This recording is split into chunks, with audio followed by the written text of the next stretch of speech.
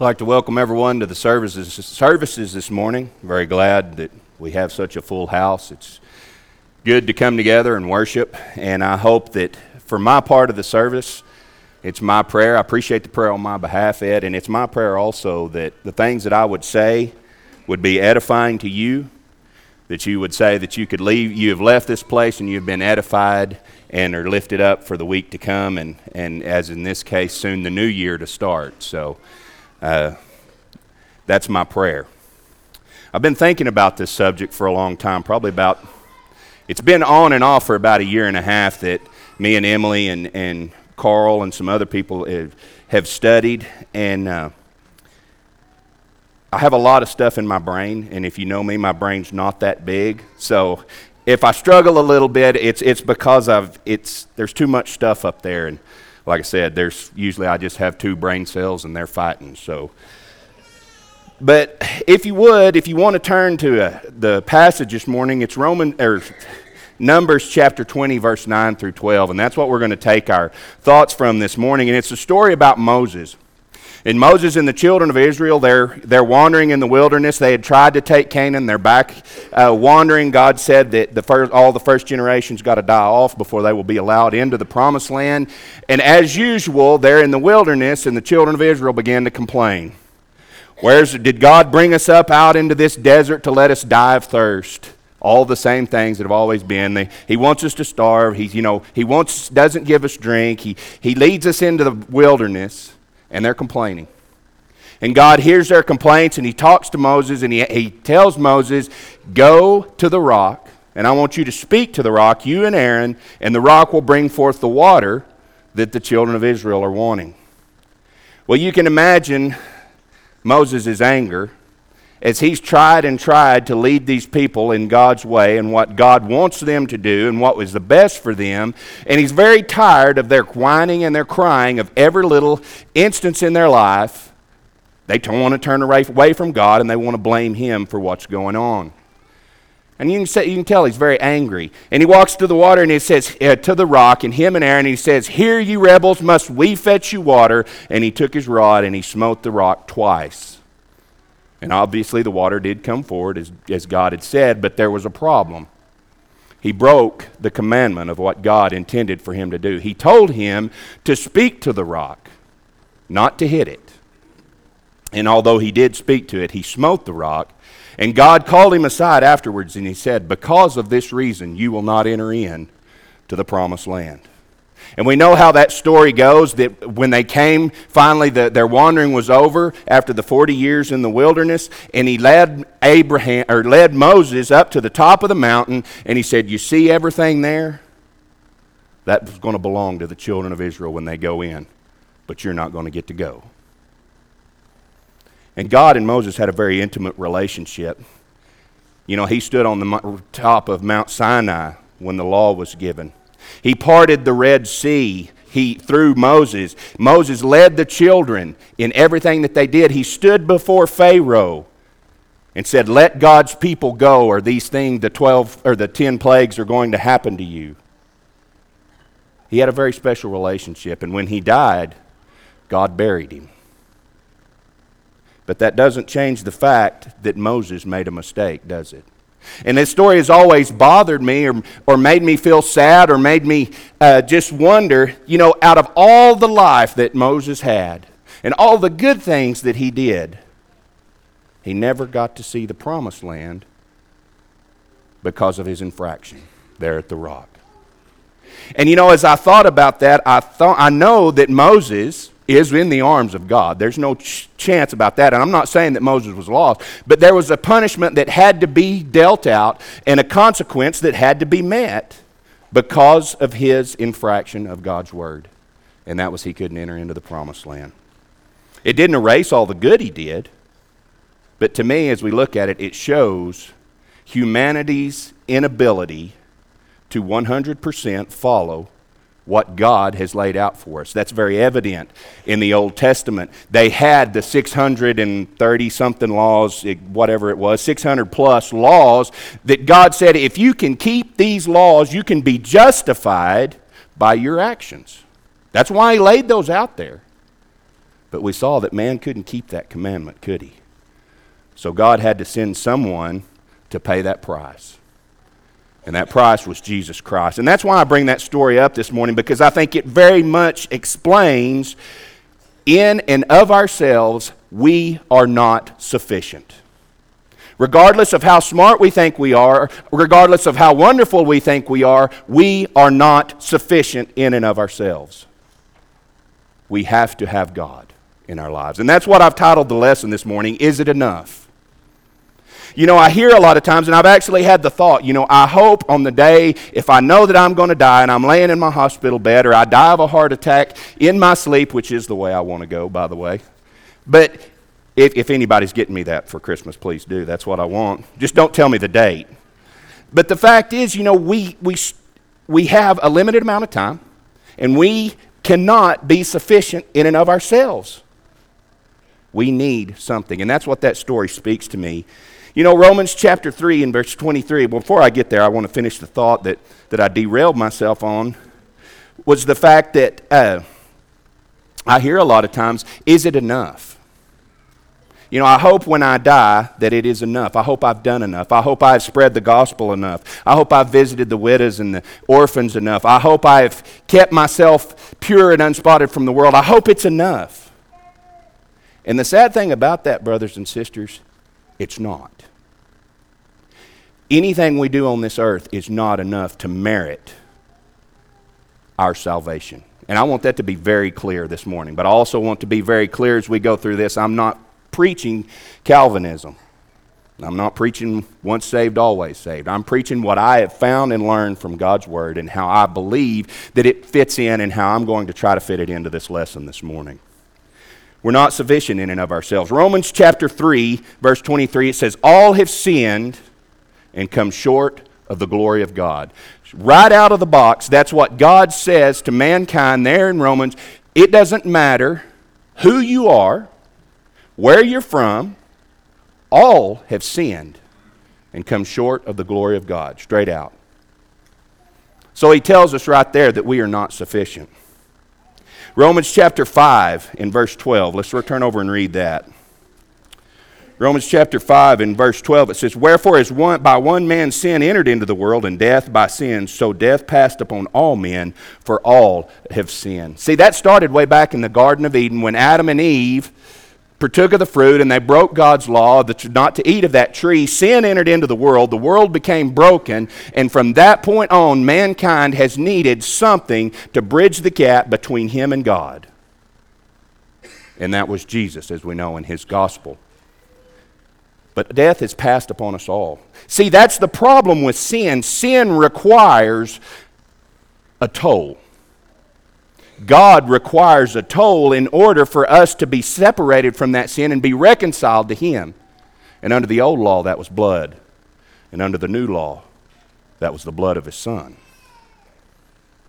And we all face that. And the problem is we live in a society that teaches humanism, that teaches that man can be his own God, that he's the master of his own destiny, which is very much contrary to what God has to say.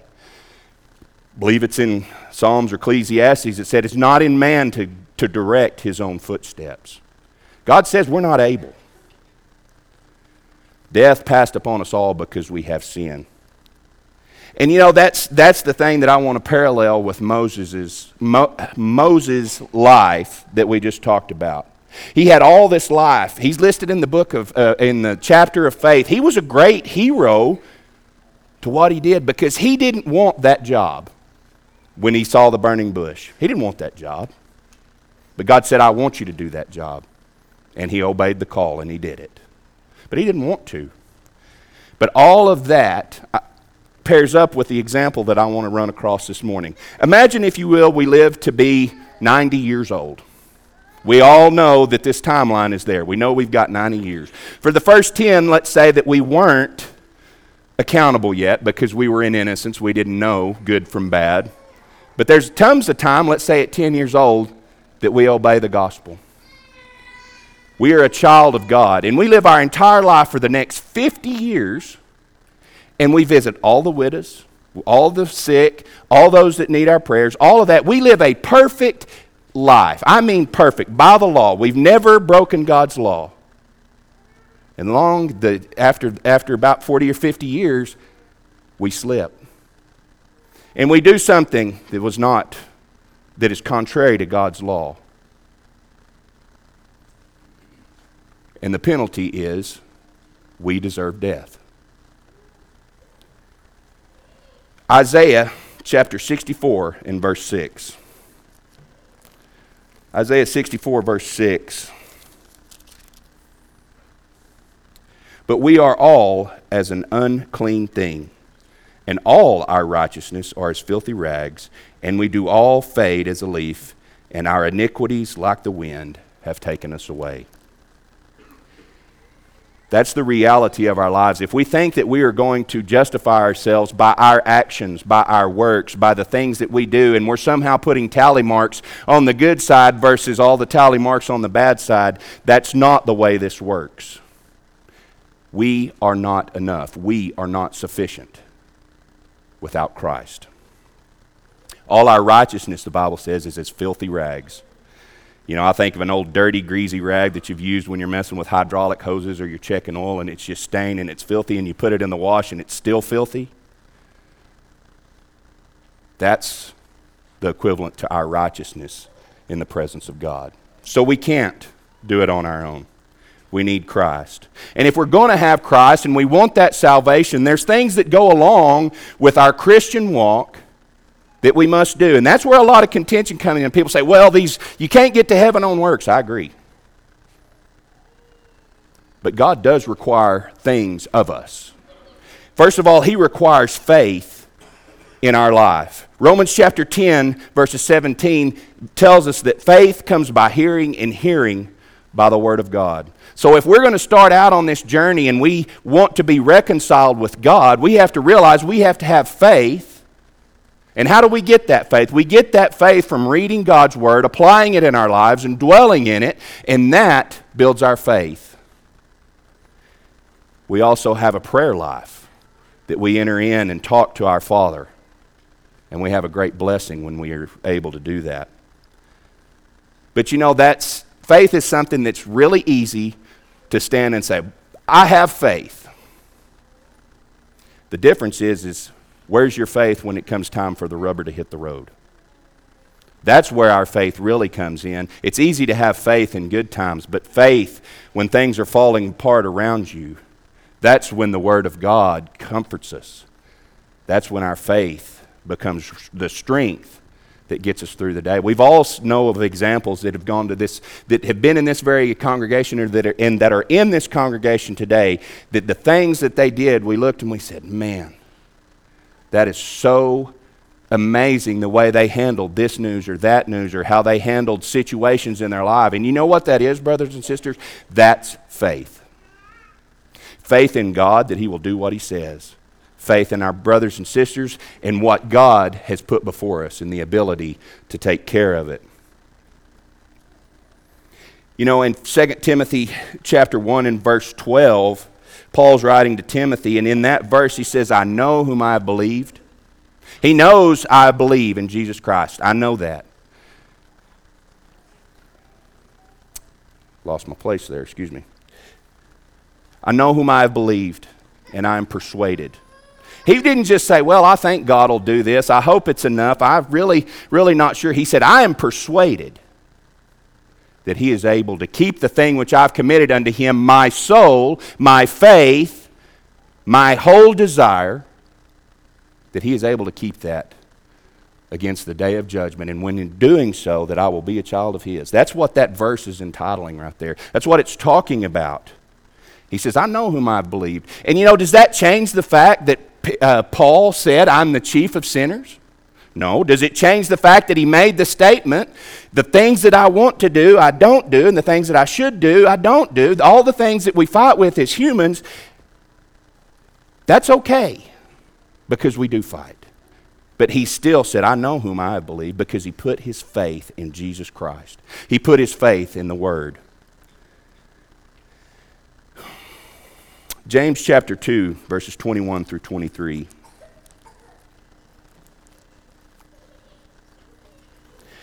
James chapter 2, verses 21 through 23, talking about faith and how it's supposed to go, how we're supposed to apply it. It says, "Was not Abraham our father justified by works, when he had offered Isaac his son upon the altar? Seest thou how faith wrought with his works, and by works was made perfect? And the scripture was fulfilled, which said, Abraham believed God, and it was imputed unto him for righteousness, and he was called a friend of God."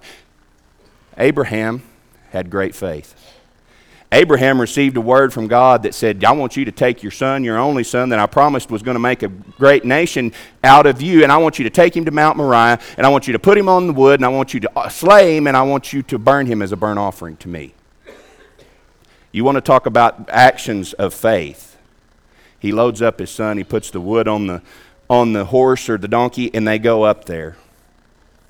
And he lays his son down, and he draws back to sacrifice him, and God says, "Abraham, stop. I see that you're not going to withhold from me, that you have the faith in me, and that you will follow me." Not that he was perfect, not that he didn't have some issues in his life, but his faith carried through in actions. And that's what I want to look. I want us to look at the standpoint, our faith in God, that we believe in his word and the things that it does in our life, leads us to actions. Actions do not save us, but our faith leads us to actions, which is required by God. It's not the Calvinistic view where once you're saved, there's nothing you can do to be lost. No, what I'm trying to say is our works do not save us, but the gospel blood of Jesus Christ does. Action. Romans chapter 6 and verse 17.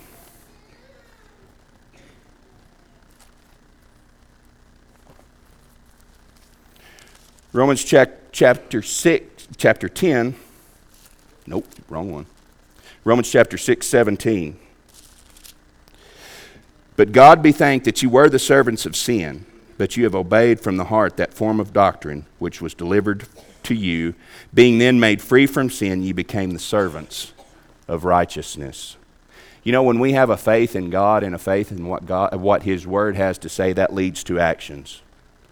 And that's what we as Christians have to do. We have to have actions. And I like that term better than works. I mean, it's really, I guess, just because of the problem that people have in the stigma sometimes that the Church of Christ receives, is that we think we can work our way to heaven. And that's the very thing I am not pushing this morning. I'm pushing the sufficiency of Christ. How faith leads to actions, and actions lead to show our gratitude to our Lord and Savior. James chapter 2, verses 17.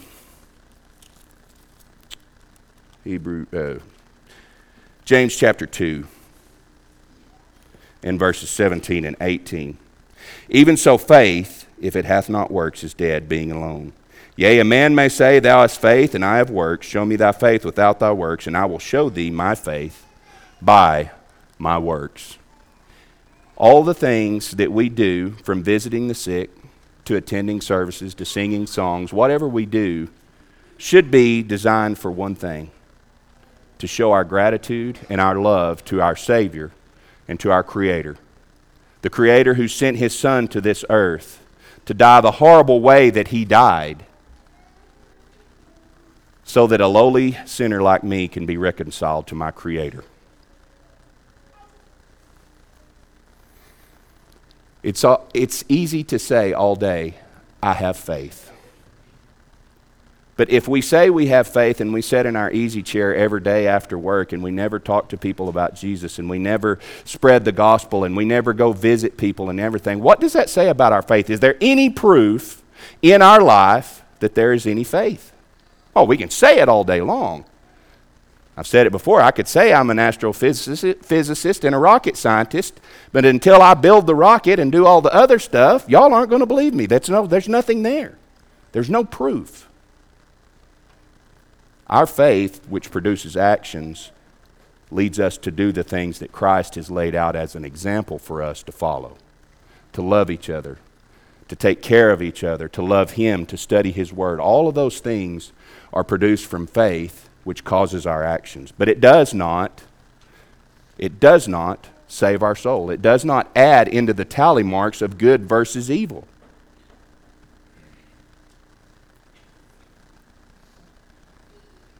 Our actions should be purely motivated for our love and our care for Jesus Christ and what he has done for us, the gratitude. Because see, salvation, again, does not come from us. It does not come from works. It comes from the blood of Jesus Christ. The precious blood that he shed on Calvary for you and I. And that is only where our salvation lays. Hebrews chapter 9. Hebrews chapter 9, verses 11 through 14.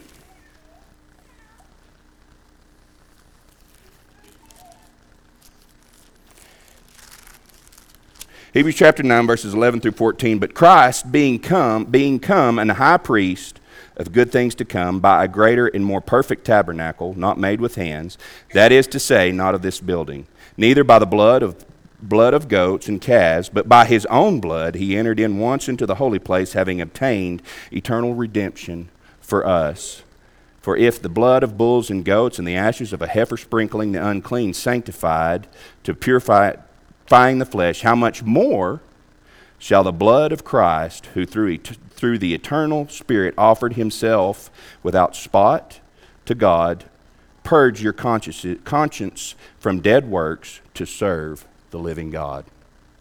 That's where our salvation lies, brothers and sisters, is in the precious blood of the Lamb. Because see, under the old law, we all know that they had to enter in. Every time they committed offense, in every year, they would have a sacrifice and they would roll their sins forward. But under the covenant of Jesus Christ, when he entered in once into the holy place, and he offered his blood in a tabernacle not made with hands, he paid the price for our sins. That is what God required, was death for sin, and he paid that. And that blood stretched to the beginning of time all the way to the end of time. For those who were his people, that blood is there for salvation. Romans chapter 1 and verse 8.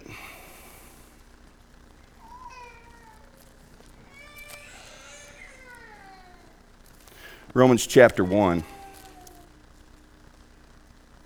No, Romans 8 verse 1, excuse me. There is therefore now no condemnation to them which are in Christ Jesus, who walk not after the flesh, but after the Spirit.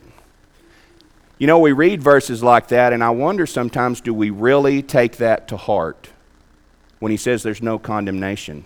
Now, again, I want to make it very clear that verses like that, being saved by grace, is one of them, or no condemnation in Christ or anything, that I'm not trying to say that there's once saved, always saved. That's not what I'm trying to say. But the fact is, it's kind of like D has one of it that has this analogy. If the ocean is sin and the boat is Jesus Christ and we're a passenger on that boat and things get rough and we fall down, are we still on the boat? You bet we are. So how do we get off the boat? We have to walk over to the edge, crawl over the rail, and jump into the ocean, right? That's the easiest way I know how to explain continuing in Christ, or his grace being fully sufficient and no condemnation under God. See, we can fall down on the road of life, but that doesn't mean that we've walked away. But it also, because we are covered, does not give us the right to abuse God's grace. As he said in Romans, shall we continue in sin that grace may abound? God forbid. The point is, a Christian life, when we want to have the relationship with God, is a constant life of self-evaluation, self-study, study with others, and making sure that we're living the best example humanly possible to follow Christ. And although we will never be worthy of his blood, be thankful of his blood and have faith in the power that it has in our lives and the ability that it has to change lives, to forgive sins, and to reconcile mankind to their Creator. You know, we have a lot of people that say, well, there's a lot of different ways of salvation. We're all on the same road going different places. which is really strange because we know that we can't go north on one road and south on the other and ever meet. We're going in opposite directions. But the fact is, Jesus said in John 14, verse 6, he said, I am the way, I am the truth, and I am the life. He doesn't say, and oh, by the way, I need you to help me out because it's not sufficient enough. You have to have X amount of baptisms under your belt. You have to have X amount of sermons you preach. You have to have X amount of... It's not that. He said, love the Lord thy God with all thy heart, with all thy soul, and with all thy mind. And when we do that, our faith grows, and our actions follow our faith, which glorify Christ in our life. And his blood washes away our sins and allows us to be reconciled to God. But that's not the end of it. Not just the salvation of Christ, not just our faith, not our actions, but we have to continue to run a race here on this earth. And God never said it was going to be easy.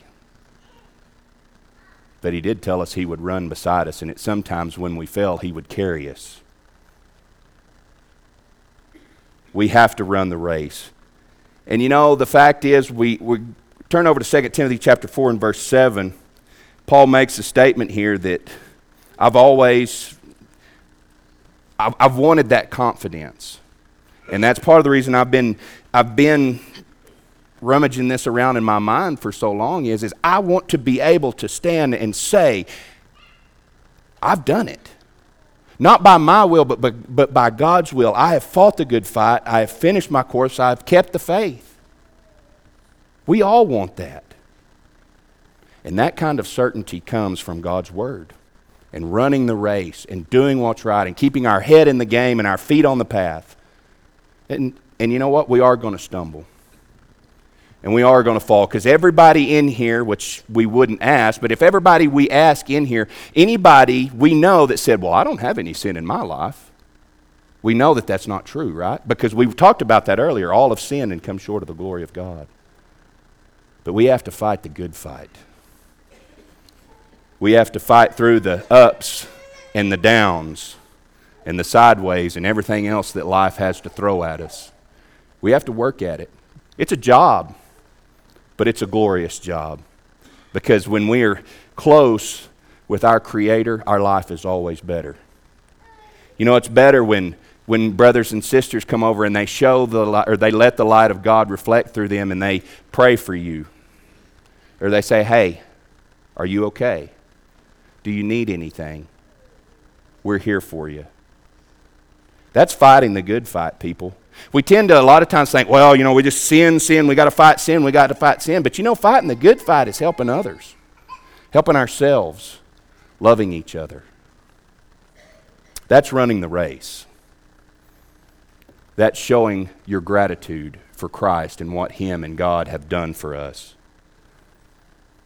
First, let's all turn over to 1 Peter chapter 1, verses 3 through 9. Blessed be the God and Father of our Lord Jesus Christ, which according to his abundant mercy hath begotten us again unto a lively hope by the resurrection of Jesus Christ from the dead, to an inheritance incorruptible and undefiled, and that fadeth not away, reserved in heaven for you, who are kept by the power of God through faith unto salvation, ready to be revealed in the last time, wherein ye greatly rejoice, though now for a season, if need be, ye are in heaviness through manifold temptations, that the trying of your faith, being much more precious than of gold, and perisheth, that perish, though it be tried with fire, might be found unto praise and honor and glory at the appearing of Jesus Christ, whom having not seen ye loved, in whom, though now ye see him not, yet believing, ye rejoice with joy unspeakable and full of glory, receiving the end of your faith, even the salvation of your souls. You know what? We will be kept by the power of God if we will just continue in his presence. If we'll follow him and run the race, increase our faith, make sure that our faith is strong, and that faith leading to actions, the reflection of Christ, we're kept by the power of God. And that's a pretty powerful statement to say that my God is protecting me, because that's the God that created the universe, that created every star and every planet or any sort of light when he said, "Let there be light." I don't know if you've ever watched many space documentaries, but that's a big place out there. And there's all sorts of neat things that show the creation of God. But they're all kept by him. And if they are kept by him, we also are when we follow after him, and we are one of his created. We have to run the race. We have to love God, and we have to surrender ourselves to him and let him be in control. And trust me, I understand how hard that is, because most of the time I say, "God, I want you to be in my life. I want to have you in control." And then 5 minutes later go, "Well, I know I said that, but I think you need a little help. I'm going to help you out." He doesn't need our help. He needs our faith, our obedience, and our love for him in the actions that we do. We never want to, well, let me rephrase that. It's been a while since I've heard someone lay out the full gospel plan of salvation in its entirety. And that's what I want to do this morning, because see, we have to come in contact with that salvation in order to walk with God and to have a home in heaven with him. John chapter 3 and verse 18.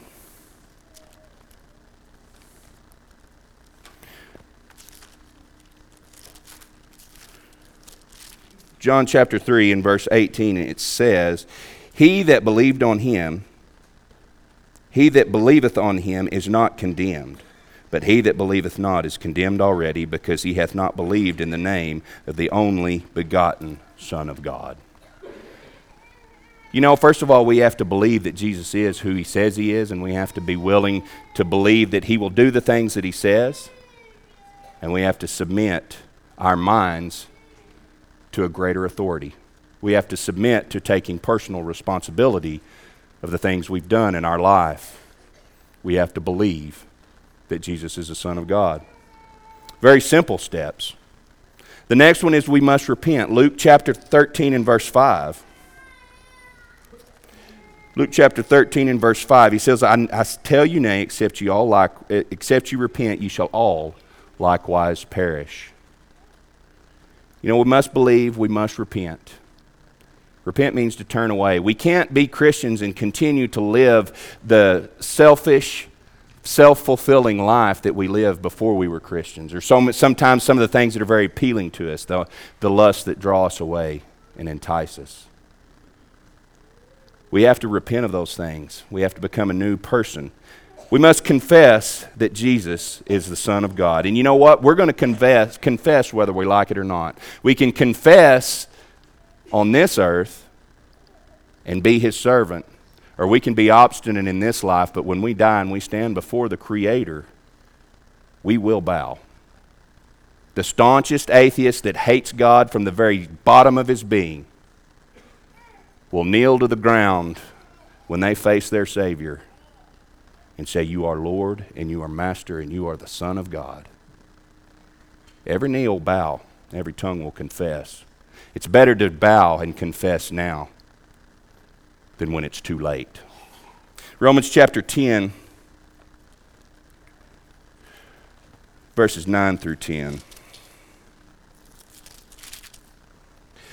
If thou shalt confess with thy mouth the Lord Jesus, and shalt believe in thine heart that God hath raised him from the dead, thou shalt be saved. For with the heart man believeth unto righteousness, and with the mouth confession is made unto salvation. We got to believe, we got to repent, and we got to confess. And you know the thing about it, any one of these scriptures that we've read so far, somebody somewhere takes that as the only step of salvation, and that's not the truth. We have to have the full view of the gospel plan. We must confess. With the mouth, confession is made unto righteousness. That's where we get out in the open the things that we've done. We have to confess. And obviously the next step is baptism. And that's, you know, in most everybody other denominations' plan of salvation, they're right on board.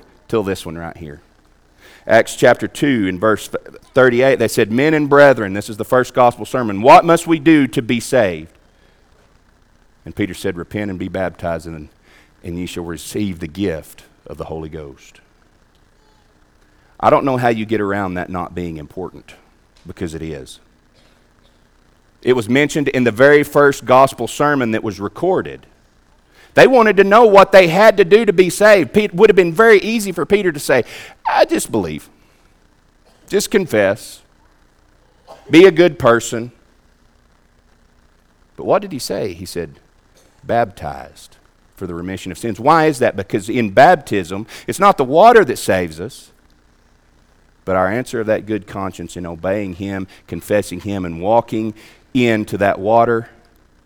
And when we are baptized in the likeness, that form of doctrine that we read about, that's where we contact the blood of Christ. And that's where we are cleansed from our sins and we start our walk with Him.